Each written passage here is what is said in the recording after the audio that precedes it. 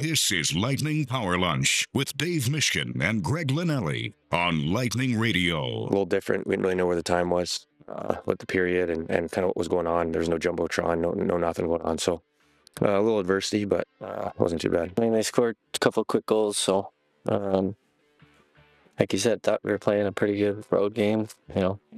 Low event game, low scoring. We were comfortable. We've been playing a lot.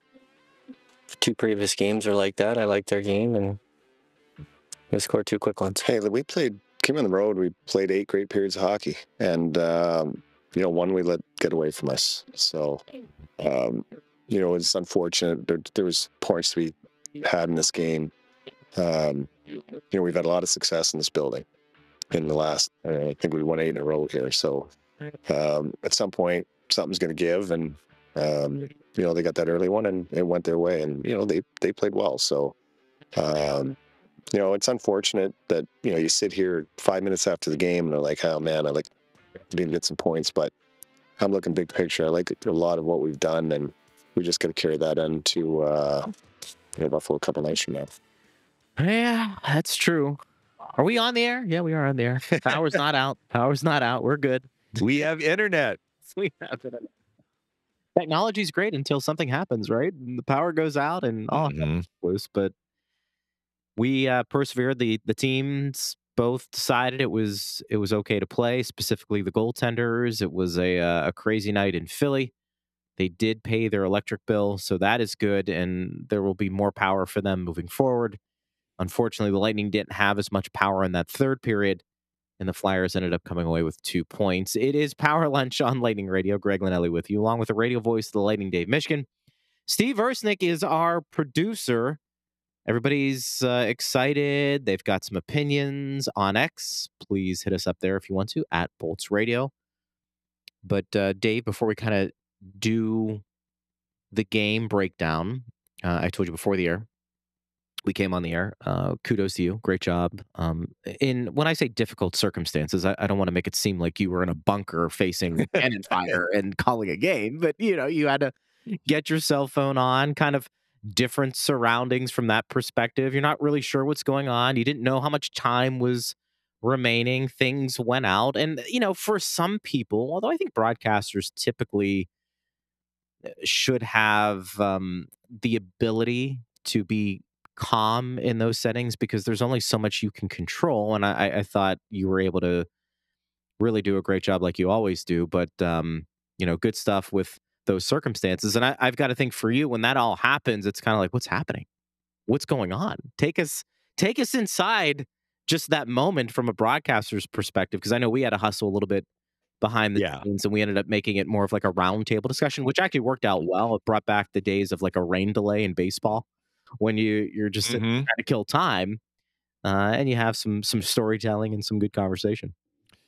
Well, the closest thing that I had come to what you were going through, I was a college student calling an ECAC playoff game for Yale on the college radio station. Yale was the lower seed. We went to Colgate, which is located in Hamilton, New York. It's kind of farm country, basically. It's a rural area. And it was the first period of game 1 of a best of 3. All 3 games were to be played at Colgate. First period ends, Zamboni comes out on the ice, makes 1 half loop and breaks down, stops moving. But the water is flooding out of the back of the Zamboni. They cannot move the Zamboni. And long story short, it basically took them 2 hours to get the Zamboni off the ice. And when they got the Zamboni off the ice, they discovered that there was a huge hole in the ice from where the water, hot water, right? Zamboni puts hot water on the ice and then it freezes back over. So the rest of the game was unplayable, but we didn't know that until the Zamboni was actually moved. The game wasn't called. And you've experienced this, I'm sure, Greg. College radio, it's not like you have a full crew to help you out. It's basically you, the person calling the game with you. It's you, and you. Station. Yeah, essentially that's it. So we covered 2 hours. My broadcast partner and I covered 2 hours of basically filling time. And this is pre-internet. I mean, we had out-of-town scores from the other ECAC playoff games, and we repeated that a lot. We repeated the scoring in the first period a lot. I think there were 3 goals scored. And you just kind of tread water until you can figure out what's next. And the way they got the Zamboni off the ice, this tells you a little something about Hamilton, New York. They brought a tractor out onto the ice and towed the Zamboni off the ice. So that was a challenge. That was more challenging, honestly, than what I had to deal with last night. And you said what was going through my mind? The lights went out, completely dark, and then it was almost like auxiliary power came on. And I guess it wasn't auxiliary power. It was just that some of the lights were affected, some of them weren't. However it played out. We had lights in the building, but it was clear all the electricity in the press box, that was off. So when I was dealing with my own equipment and basically responsible for getting myself on the air, I would have stressed out a lot more than my level of stress last night. That was more stressful for probably my engineer alongside me in the press box and Steve Versnick, who's like, how are we getting them back on the air? And kudos to Steve for coming up with the idea to just do it over the phone. But I don't know, you're just kind of zen about it, right? Like I was off the air, but Flyers radio was off the air, TV was off the air, and then they decided to resume play. It's kind of interesting. I don't often get to just watch a game, but I really had to watch it to relay what was happening in case there was a goal scored or something like that. I needed to be able to describe it. So it was kind of interesting. I was half kind of communicating with you guys, but while play was going on, I was really trying to focus on what was happening in front of me. And then we did the last probably 4 to 5 minutes over the phone in the first period. And then we did the start of the second, and then the lights, the full lights came back on right around the time that Nick Paul scored. So, look, calling the play-by-play wasn't that different. It's just I didn't have a headset on. Figuring out the time was a little bit of a challenge in the first period because the Lightning got a power play. You had no idea how much time was left on the penalty or how much time was left in the period, but you had an idea based on the TV timeouts. When the full lights came back on, the scoreboard did not come back on, but I had a monitor that was showing me the Philly home telecast, and that had a clock on it. So I was able to see the clock from that point onward. So you roll with the punches. Do the best you can. You do. And that's an act of God. I mean, there's nothing anybody could have done about it, right? And I think that who knows if they made the right decision to play. I mean, otherwise the game wouldn't have ended until 11:30 or later. So I think from that standpoint, it makes sense. I'm not sure if the television partners are exactly thrilled that they missed the equivalent of a full period of action, but they wanted to get the game in, and they talked to the players and the goaltenders and the coaches, like you said, and everybody said, let's play. So they decided to play. There were no goals actually scored with the half power, let's call it. For sure. Yeah. And well, the thing that was interesting is that, we were talking about it, and, Eric mentioned it to Chief. There were a couple things we were wondering. One, what would the ice condition be look like? Two, from a goaltender perspective, I know they had to sign off on it, but that vision in the background, what would it look like? Because the description was the lighting on the ice was good, but maybe the lighting beyond the ice wasn't. And if things are blending in like the color of the puck, does that hinder the goaltender's vision to be able to make the save? These are just things that but we were I don't asking out know. loud. I don't know what the vision or the sight lines were like standing in the net, because the rink was lit. So I'm not certain how different it was. I mean, it was just less bright, but I'm not sure that they had a dark background necessarily. I don't know. Maybe they did. It was hard to tell from up top.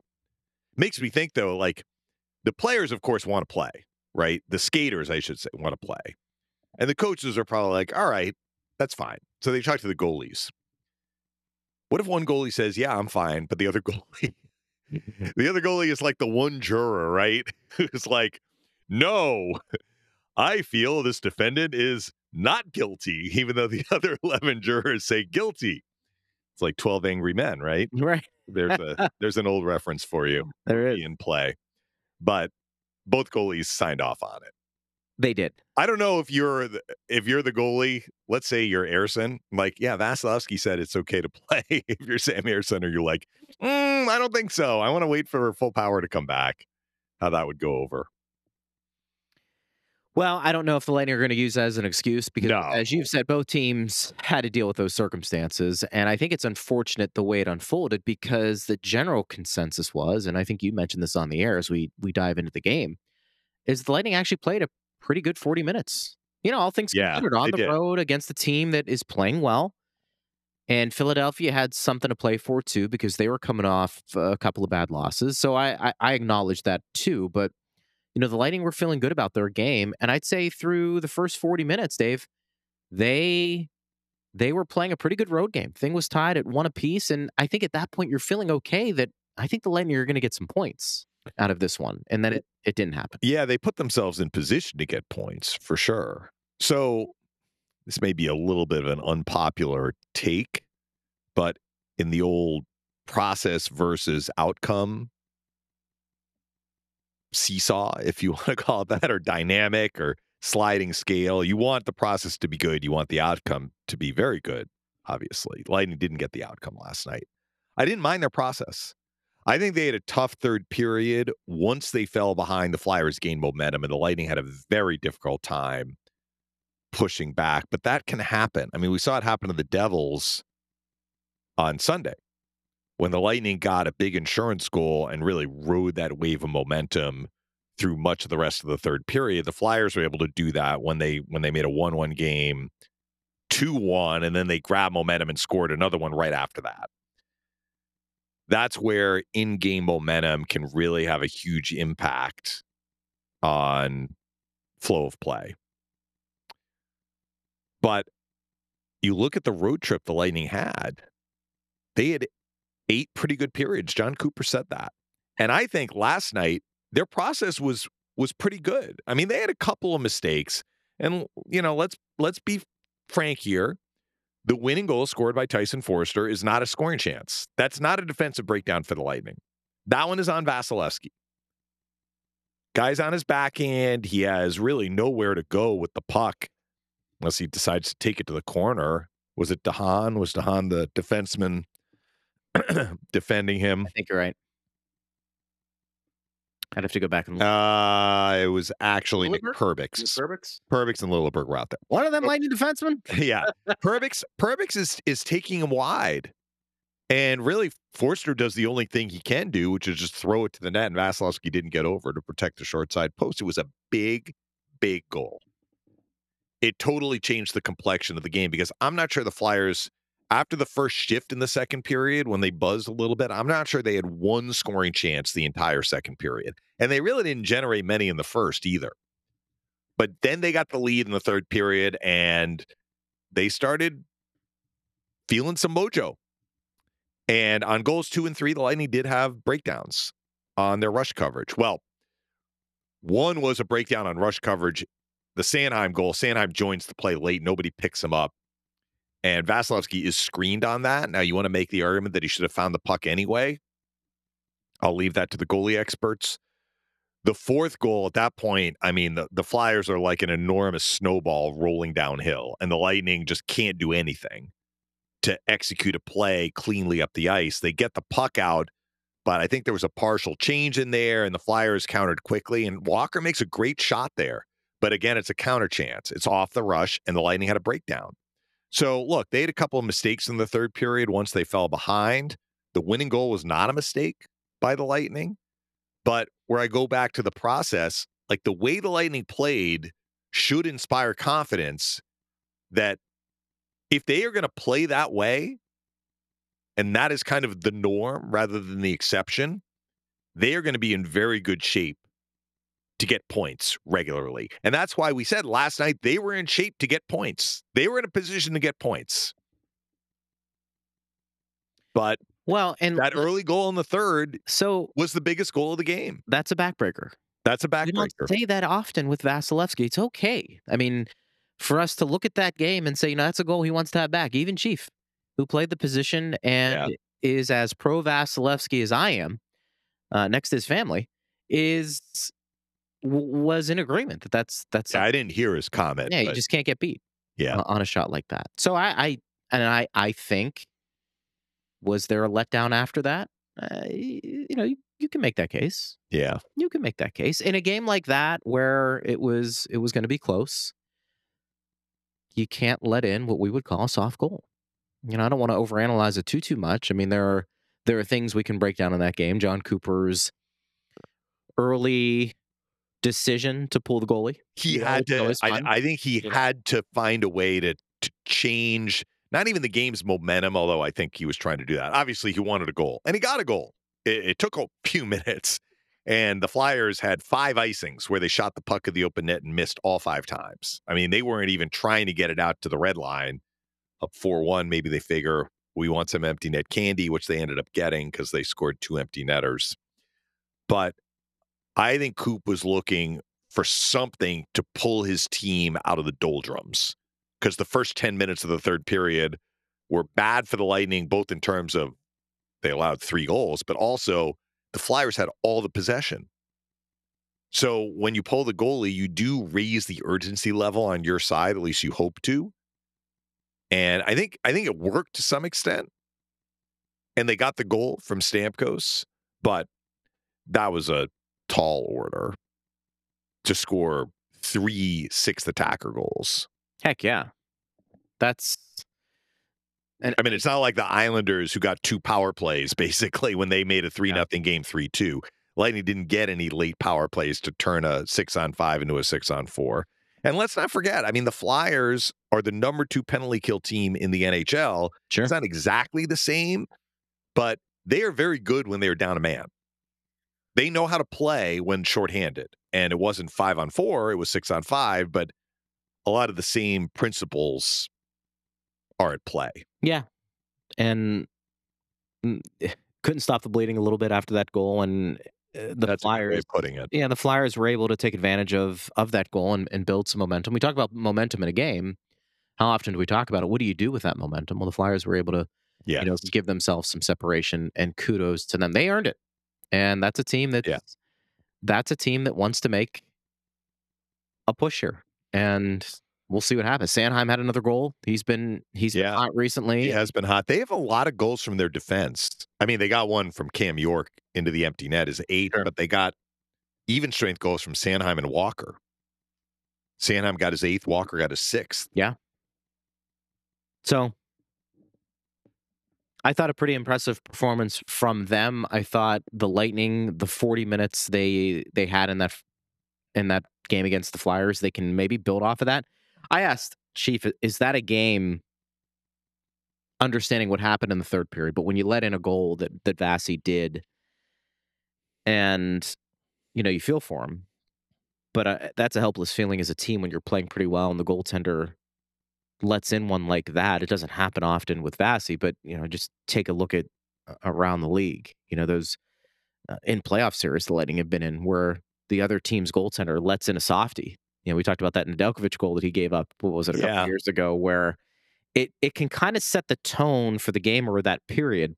But I'm wondering if that's an easy game to forget in many ways, partner, where you did pretty good on the road trip. You had a first couple of the first 2 periods in that game against Philadelphia was pretty good. You don't think Vasi's going to have moments like that where he lets in a softie and you can't really control the momentum after that. Can you move on from a game like that a little easier, knowing that overall we did some good things and now we have to focus our attention on Buffalo? Or do you let it linger a little bit? I don't know. I don't think they're going to let it linger, but what you want to see is them boomerang back to the sort of hockey that we saw for 8 periods. And they weren't perfect. I mean, we said that. They had some problems clearing the zone. Even last night in the first period, they had a couple instances, and the play-by-play was off at that point. So I'm just telling you, I saw it, where the Lightning were trying to pass out of the defensive zone. The Flyers blocked it, held it in, applied some pressure. We saw that at points in the Islander game, more so than in the New Jersey game, but a little bit in both games over the weekend. But their level of play defensively as a whole was very, very high in the 8 periods. That's what we want to see carry over into the Buffalo game tomorrow, which is the start of a 5-game homestand. The Sabres are falling out of the playoff race. I mean, I'm not sure. Mathematically, they're still alive, but they have a lot of ground to make up, and they have a lot of teams to jump over, even though they've been playing pretty well. Recently, they ran into Florida last night and lost in regulation. And teams like Buffalo and Ottawa, teams that had kind of been playing pretty well and getting points, like they just have no margin for error. Ottawa's lost 2 in a row in regulation all of a sudden. So these teams are falling out of the race even more. But we know that the Sabres can be a dangerous offensive team. Not as dangerous this year as they were last year. But I think that the Lightning have to bring the same level of attention to detail defensively against this Buffalo team. And they cannot let these swings of win 2, lose 3, win 3, lose 2. Like they lost 1 in regulation. Let's get right back on the horse and start this homestand on a good note. They've got some taking care of business type games on this homestand. You're starting with 2 teams near the bottom of the standings in the East, Buffalo and Montreal. Then you get 4 days off to get ready for Calgary, which at that point will be a day before the trade deadline, and they may be a very different team when they play the Lightning, as opposed to what they look like right now, and they are on the wrong side of the playoff cut line. And then you finish with 2 teams in playoff contention. Philadelphia again, but I mean, the Flyers are a good team, but the Lightning have looked pretty good against them, I think, for the bulk of the 2 games. And then you finish the homestand against the Rangers, who have been one of the top teams in the NHL. But the way the homestand starts, these, to me, are taking care of business games, especially the 2 to round out this week. Munching points, right, and gaining some separation from some of these teams, even though, Buffalo's, they're not in a position like some of these other teams, but you want to still continue to, I think the way you described it, beat the teams you're supposed to beat is I think the Sabres are competing. I will say that. Like they have not said uncle. I mean, very few NHL players say uncle, but you just look at their last 10 games. All right, their last 10, they're 5-5. But I think before their last loss, right, they had been on a pretty good run there. Beaten some pretty good teams, actually. Yeah, they're a team that has enough talent that can scare you, if you're not playing. Yeah. If you're not playing well. So I acknowledge that. I mean, look, if you're to wake up this morning and you take a look at the standings right now, Tampa Bay holding on to the second wild card spot. They've got 69 points, partner. That's 5 points in front of New Jersey, who's that first team out of a wild card. Now they've got 2 games in hand, but again, you can see how big some of these wins were for the Lightning. Not last game, obviously, but the previous 2, where even if you've played more games, you have the separation necessary, where even if the made-up games don't fall in your favor, you've still given yourself a cushion where you're okay. The games in hand, I think, they make me nervous. I mean, I think Lightning fans look at it and it's natural to feel nervous because you could do the math. You could say, oh, well, they have 2 games in hand. They can make up 4 points. They make up those 4 points. They're essentially tied, talking about the Devils with the Lightning. Caps are 6 points back. They have 3 games in hand. They win those 3 games in hand. They're tied. Well, they're not going to play those 3 games, the Caps, in a row before the Lightning play again. They will be making up those 3 games over the next few weeks. But what if they win those games in hand? Where will the Lightning be? Which is why it is imperative that they keep putting points in the bank themselves. But I think Ottawa is a good example. So Ottawa went on a pretty good run there. They beat the Lightning. They rallied on Florida, lost in overtime. They beat Dallas at home. They really manhandled Dallas. They won a home game against Dallas. And then they have a back-to-back at Washington at Nashville, and they got basically hammered both games. And it's kind of like, at what point does the rigorous schedule, because you have all these games in hand, right, catch up to you?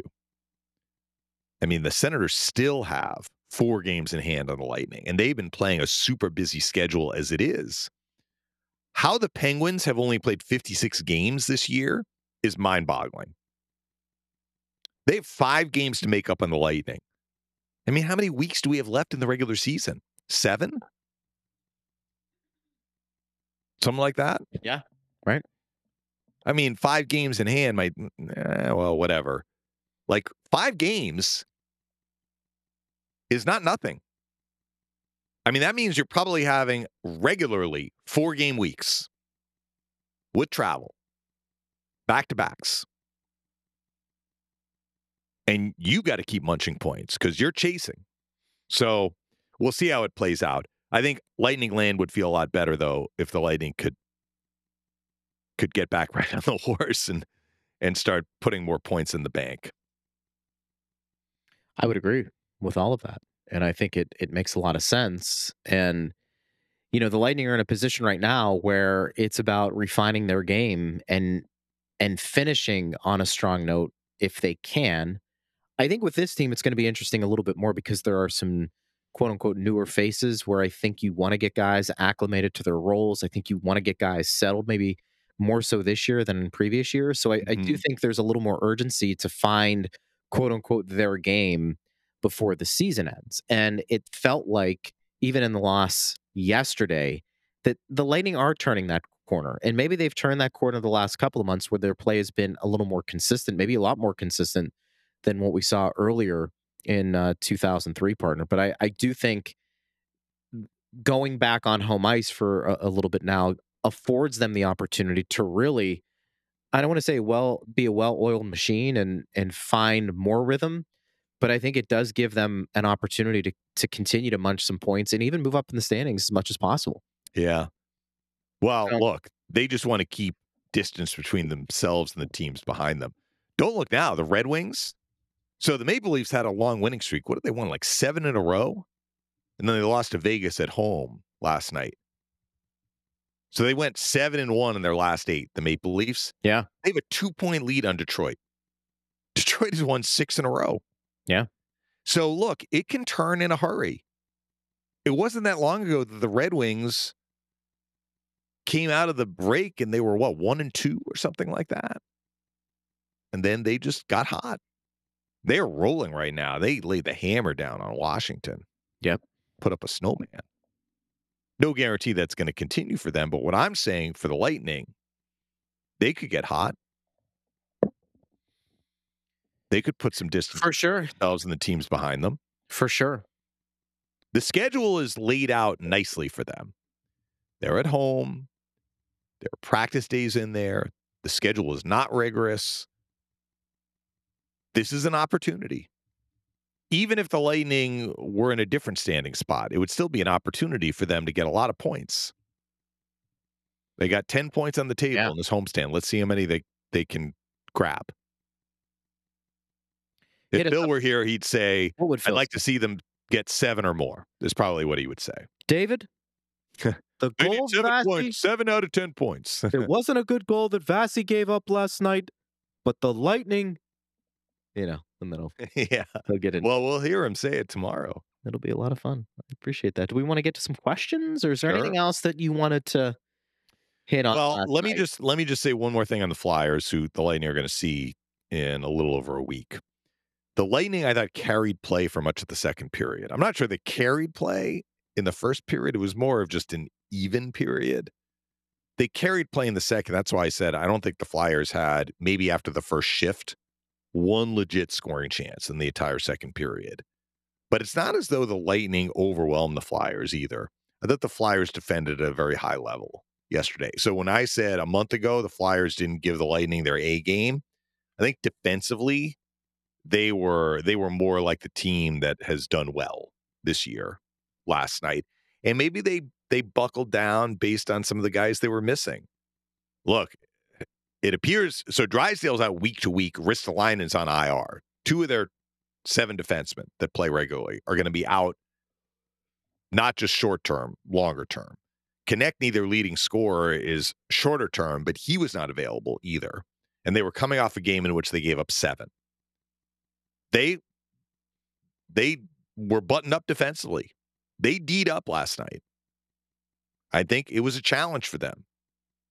not only because they were missing some of their regulars, but also that they'd given up 7 the game before. They responded. So look, if they defend like that down the stretch, I think they're going to get into the playoffs, even if they make some moves at the deadline. Chatting with some of the Philly guys before the game. What's their sentiment? Well, of the 2 defensemen that we talked about that may get moved, Walker and Sealer. So Walker makes more than Sealer, meaning that the subsequent raise that either player might get, Sealer will get more of a raise than Walker. I mean, Walker's not going to go from $2.65 to $6 million, right? I mean, he's not going to get that big of a raise, whereas Sealer conceivably could go from $775 to $2.5, $3. I mean, he could. He could get a $2 million raise plus. I'm not sure that Walker is going to get that much of a raise. But the Philly guys were saying they really want to see Sealer stay. And the talk was maybe they wouldn't be able to afford Walker. But, I mean, if you're paying Sealer, then maybe you can't afford to keep Walker. Walker looked good last night, Yeah, though. he did. That was a heck of a finish he had on that shot. What was the sentiment in terms of just overall what the team may do at the trade deadline? Well, I mean, they didn't really get into that so much. And when I say the Philly guys, basically their radio team. But they were asking me about the left-handed defenseman with Sergachev out. I said, look, I think the Lightning would like to add a left-handed defenseman. Whether they can do it remains to be seen. We might want to address that a little later on in the show, right? Yeah, well, we've talked about it for sure, and some of the fans have talked about it. Yeah, right. But a little more of a deep dive, maybe, is what we saw there. Flyers are a good team, though. Like they will be a tough out in the playoffs because they can defend and they can kill penalties. George says, thank you so much for figuring out a way to call the game. All of us, Lightning Nation, greatly appreciate it. Yeah, what was the panic level among Lightning fans when there was no picture on the screen? Like, wait a minute. Well, they came over to us. What's happening? They came over to the radio side, right? Well, not right away. They listened to you and Chief and Eric. Yeah. Well, they say our numbers went up. Yeah. Which is great. Jason says 2023-24 Lightning. Consistently inconsistent. No other way to describe them, really. Another head scratcher tonight. So he had that yesterday. Yeah. Well, look, they didn't have. How should I put this? They had a bad goal go in early in the third, and then they didn't handle what happened next very well. But they weren't as inconsistent. I don't know if inconsistent's the right word.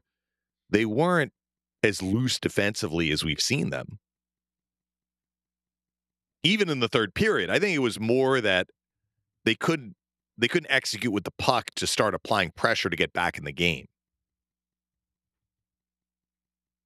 That's how I saw it. But the fan is right. Jay is right. Like, they won 2 in a row, 2 big wins, and then they can't follow it up with another win. And they lose the final game on the road trip. Huss says they didn't really play bad tonight. I like their game, and chances just gave up 3 soft ones, and it was a close game. He really thinks they gave up 3 soft ones? I mean, the Brink goal was not as soft as the Forster goal. I felt Vasilevskiy normally stops that shot. I heard Chief say it nicked off the defenseman's stick. That was the one with DeHaan. DeHaan was the one guy back. But, Vasi gets a piece of it, and it still goes in. That's a little bit like the Braden Point shot that we see where he moves left to right and shoots back across the grain, or McKinnon. We've talked about him. And maybe Brink surprised Vasilevskiy a little bit. That one is probably more on Vasilevskiy than how the Lightning defended, but it wasn't as inexcusable, essentially, as the Forster goal. I don't know that I really would call goals 3 or 4 soft. I don't know if you agree or disagree, but no, I think the one we called soft was the Forster goal. Yeah, but he said 3 soft goals. Yeah, I don't know if I would agree with that. Al says Vasi doesn't have many stinkers, but last night might be categorized as one. That being said, the players gave him little defensive support in the third. D-men kept backing in, allowing too many easy shots. That's Pee-wee stuff. This game was winnable. Well, at the very least, how the first two periods looked, it appeared that it could be very likely a game that would go to overtime, at least for the Lightning. At least tie the third period. You want to win the third period, but at least tie the third period to get points out of that game. And they didn't. I think momentum had a lot to do with how that period looked. Because earlier in the game, the Lightning weren't having those problems. The Flyers were not getting sustained pressure. The Flyers were not as dangerous off the rush. The Flyers didn't have the puck nearly as much. But they were able to catch a stiff breeze in the back when they got the lead, and they rode that wave of momentum. And it started with the one bad goal. I don't think Vasi had a lot of bad goals. I think he had one, but I don't think the Lightning, I mean, they didn't. They didn't stop the momentum. They weren't able to curb it. And does that mean it was a stinker for Vasi? It was, look, when he gives up a soft goal that changes the complexion of a game, does that qualify as a stinker? Probably. His expectations are pretty high. The standards are high. I think that would probably be fair. I think it was more circumstantial in terms of how the game unfolded as for the reason it was a stinker, not necessarily because Vasi gave up 4 soft goals. It was one bad one that led to a stinker of a game from the third period perspective. Yeah, and this game, the Lightning didn't play as poorly in this game as they have played in some of their other losses this year, particularly on the road. But one similarity between this game and some of those other losses, goals in bunches against. And that really hurt them last night. 3 goals in the opening 6:55. And if you want to start with the Forster goal, it was 3 goals in a 6-minute, 1-second span.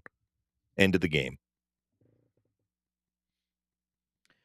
Howard says, it felt like we didn't work nearly hard enough. You absolutely should know that you can't play soft against a Tortorella team.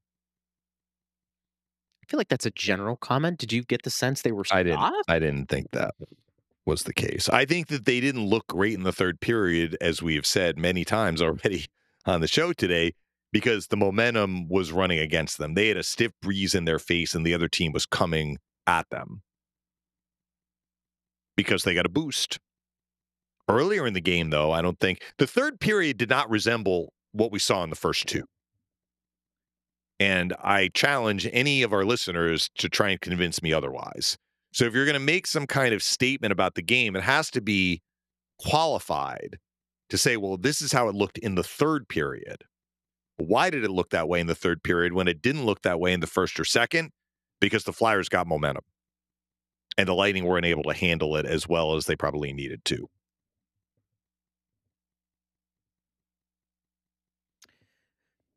At Bolts Radio on X, if you want to get involved with the conversation. Thomas says, Vasi's now 4-6 since the break. Not all on him, but a lot of soft goals in that span. His save percentage is also lower than the other seasons, with last night at .86. Is his workload too high coming off the injury? No, I don't think that's the case. I mean, he had, 10 days off? Yeah. During the break.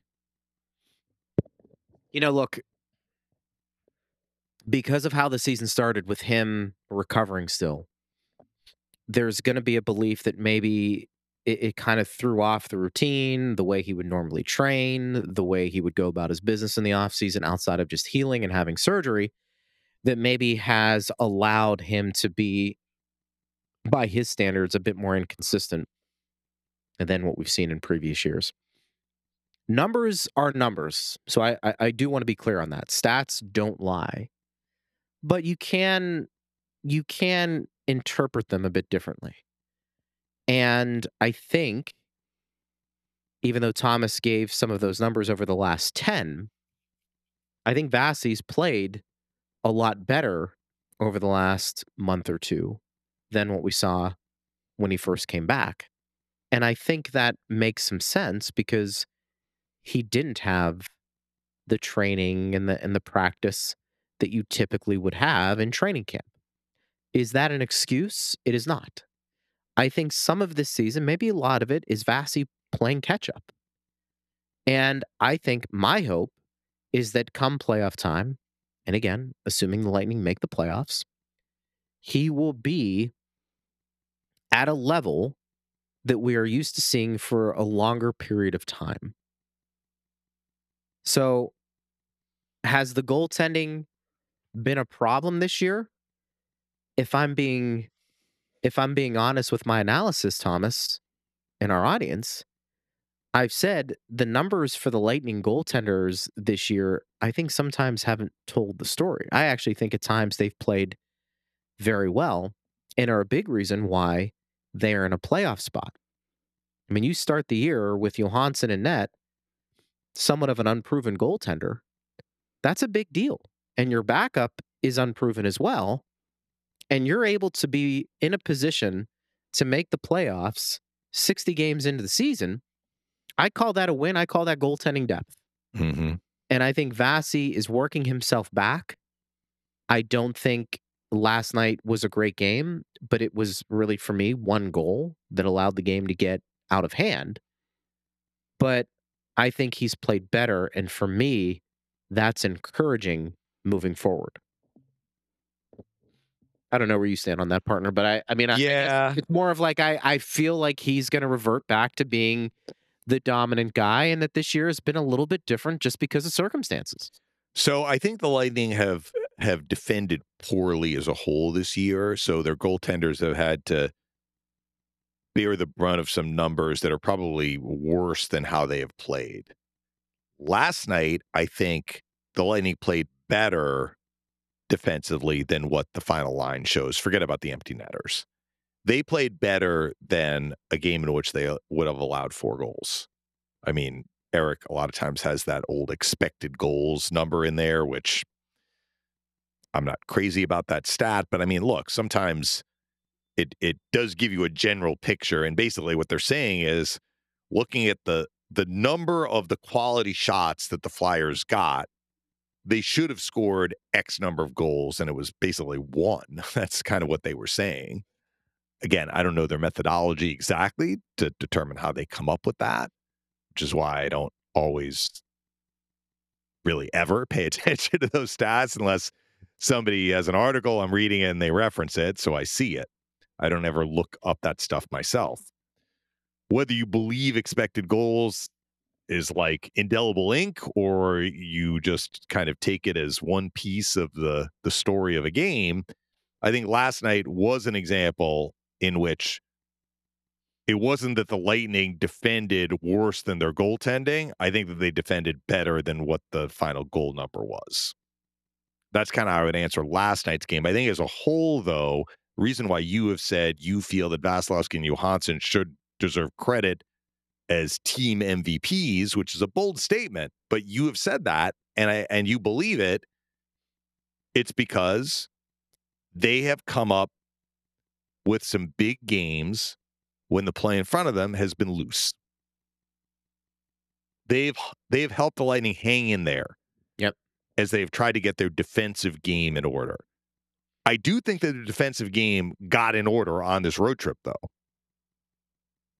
As we said at the beginning, they had 8 really good periods. Sure. The 9th period was a tough one. But it started with a goal on a play that was not a scoring chance. And we have to bake that into the cake and understand how the 3rd period unfolded and why it unfolded the way that it did. It's a good point. Hit us up on Twitter, or X, I should say, at Bolts Radio. Anthony says, almost every player on this team is fragile this year. We can worry about everyone's feelings and hope that everything will work itself out or make some decisions. Bench Sherry or send him to the AHL. Put Paul in the first power play. Give Johansson more starts and give Vasi some free time. I don't know about, is every team fragile? Where does that come from? Yeah, I mean, it's almost, so who is that fan? Anthony. Anthony wants to be the head coach of the Tampa Bay Lightning. Can you blame him? Yeah, he's like, okay, I'm putting this guy in, and this is how I'm working my He's making moves. He's making moves. and all of that. the players don't have any say. I mean, they do have a say in how they play, but they don't really have a say in who's in and who's out, right? That's the coach's decision. Look, Sherry's been a hot topic this year. Yeah, I think he's had a tough year. I mean, he's been injured goal too. in 40 some odd games. It's been one of those years. He missed whatever it was, 11 or 12, but when you get injured like that, you come to a new team, you sign a deal in the offseason. I mean, you can make an argument with Sherry their biggest free agent acquisition. Maybe. I mean, based off term and, what they wanted him to do this year. And it hasn't materialized for him. But again, a veteran player, you're hoping it does. I was wrong. He's missed 18 games. I had the number wrong, but he's played 43. How many goals? He has 1 goal. 9 I mean, that's, as Mike Tomlin from the Steelers would say, that's below the line. Anthony says that Vassie's playing too deep and doesn't fight the puck like he used to, automatically dropping in the butterfly when most players shoot high on him. He needs to play more aggressively, and it's Franz's job to figure it out. It started in the Avs series. We all love Vassie, but it's true. Well, I will defer to the goalie experts. And I think fans should defer to the people who have spent their entire professional careers either playing the position or studying the position or coaching the position. So if there are holes in Vassie's game or anyone's game, the goalie coach is on it. But sometimes it's a matter of going out and executing. Look, you mentioned the stats. The numbers do not lie. Vasilevskiy's allowed more goals this year than he has in years past.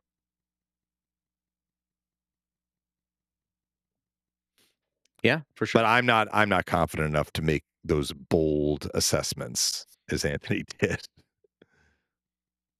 Yeah, I mean, we should have Chief on. I mean, we can ask Chief that question. You should actually ask Chief that question tomorrow. See what he says. Chief, we took a question on X about Vassie. What do you think?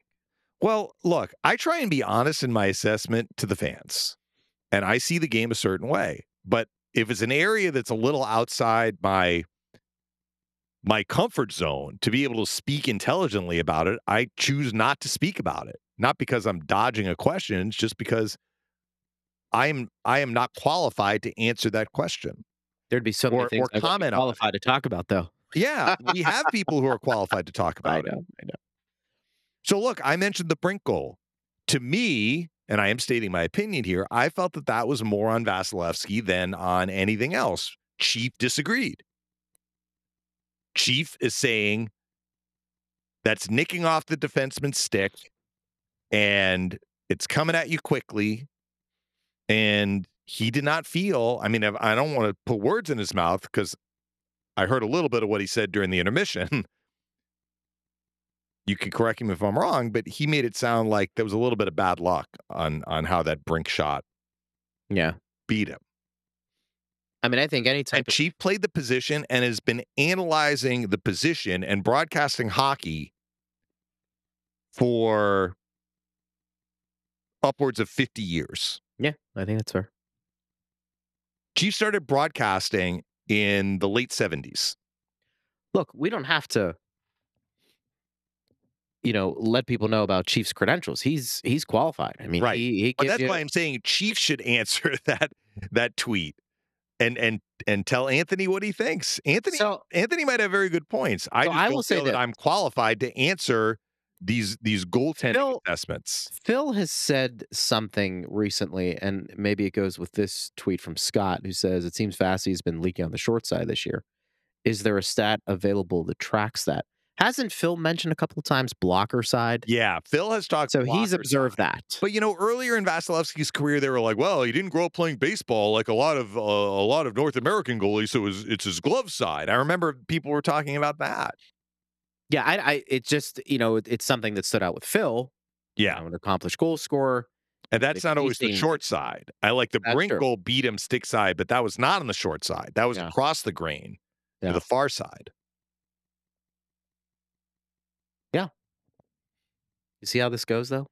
You see some weakness a little bit, and fans start start picking up on it. And I'm not saying it's wrong.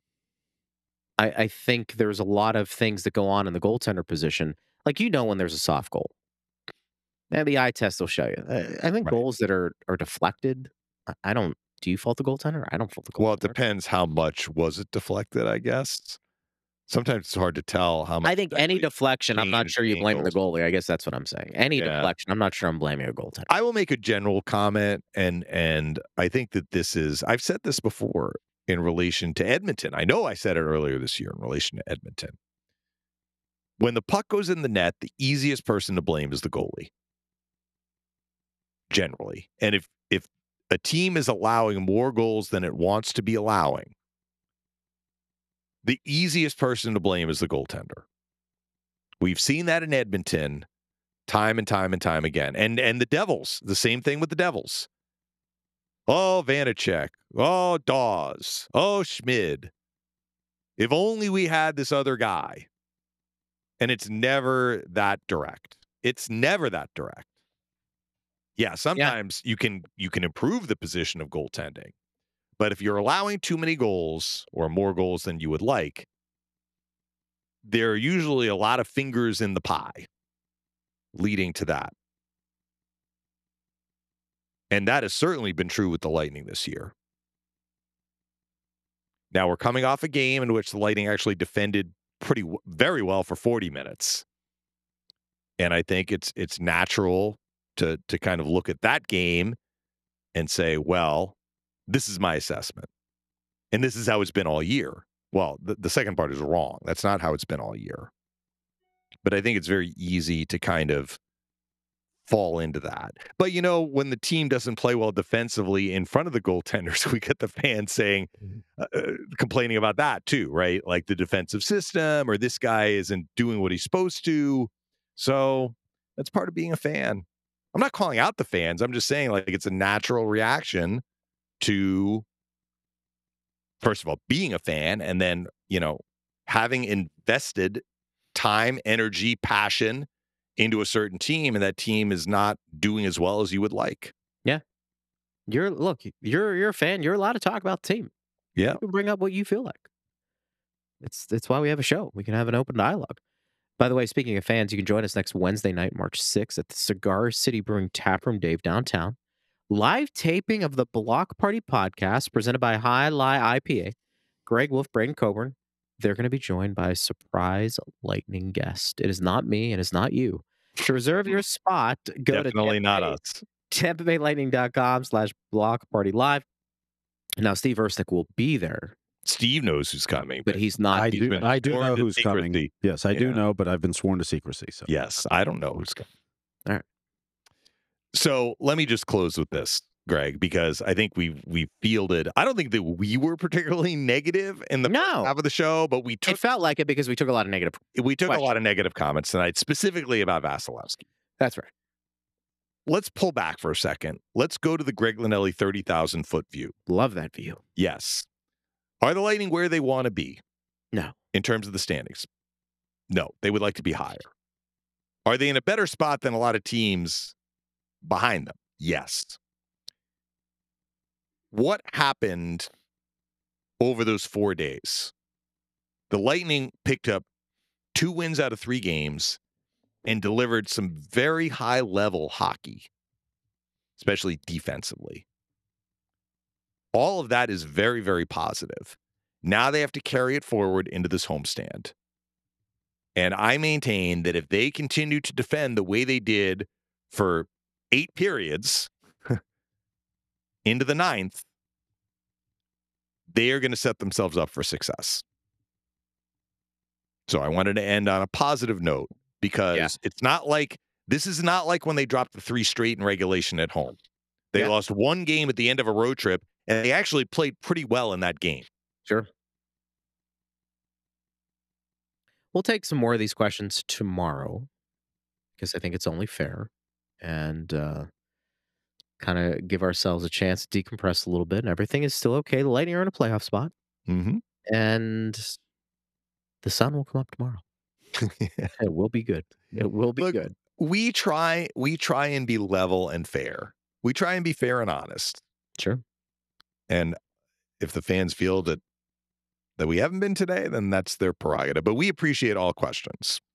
I love it. And it's good to hear that from the fans, that I think there was a level of frustration with how certainly the game ended. That's understandable. The players and coaches were frustrated too. Look, but I hope we took what you said and listened to what you said and tried to give you a fair response. There's always a place on this show for dialogue, and we'll be respectful and break it down and make you think. We'll do it again tomorrow. Get those questions coming in via X at Bolts Radio. Partner, great job. And I always like these shows. I know sometimes it can get a little negative, but you gotta take that big picture approach. Mm-hmm. Get that big picture approach. And we'll do it again tomorrow. Great job. All right. Talk to you tomorrow. Keep that power running. Keep that power running. Let's hope it keeps chucking along. Thanks to Steve Versnick as well. Thanks to all of you for listening. We appreciate it. I am Greg Linnelli. You've been listening to Power Lunch right here on Lightning Radio.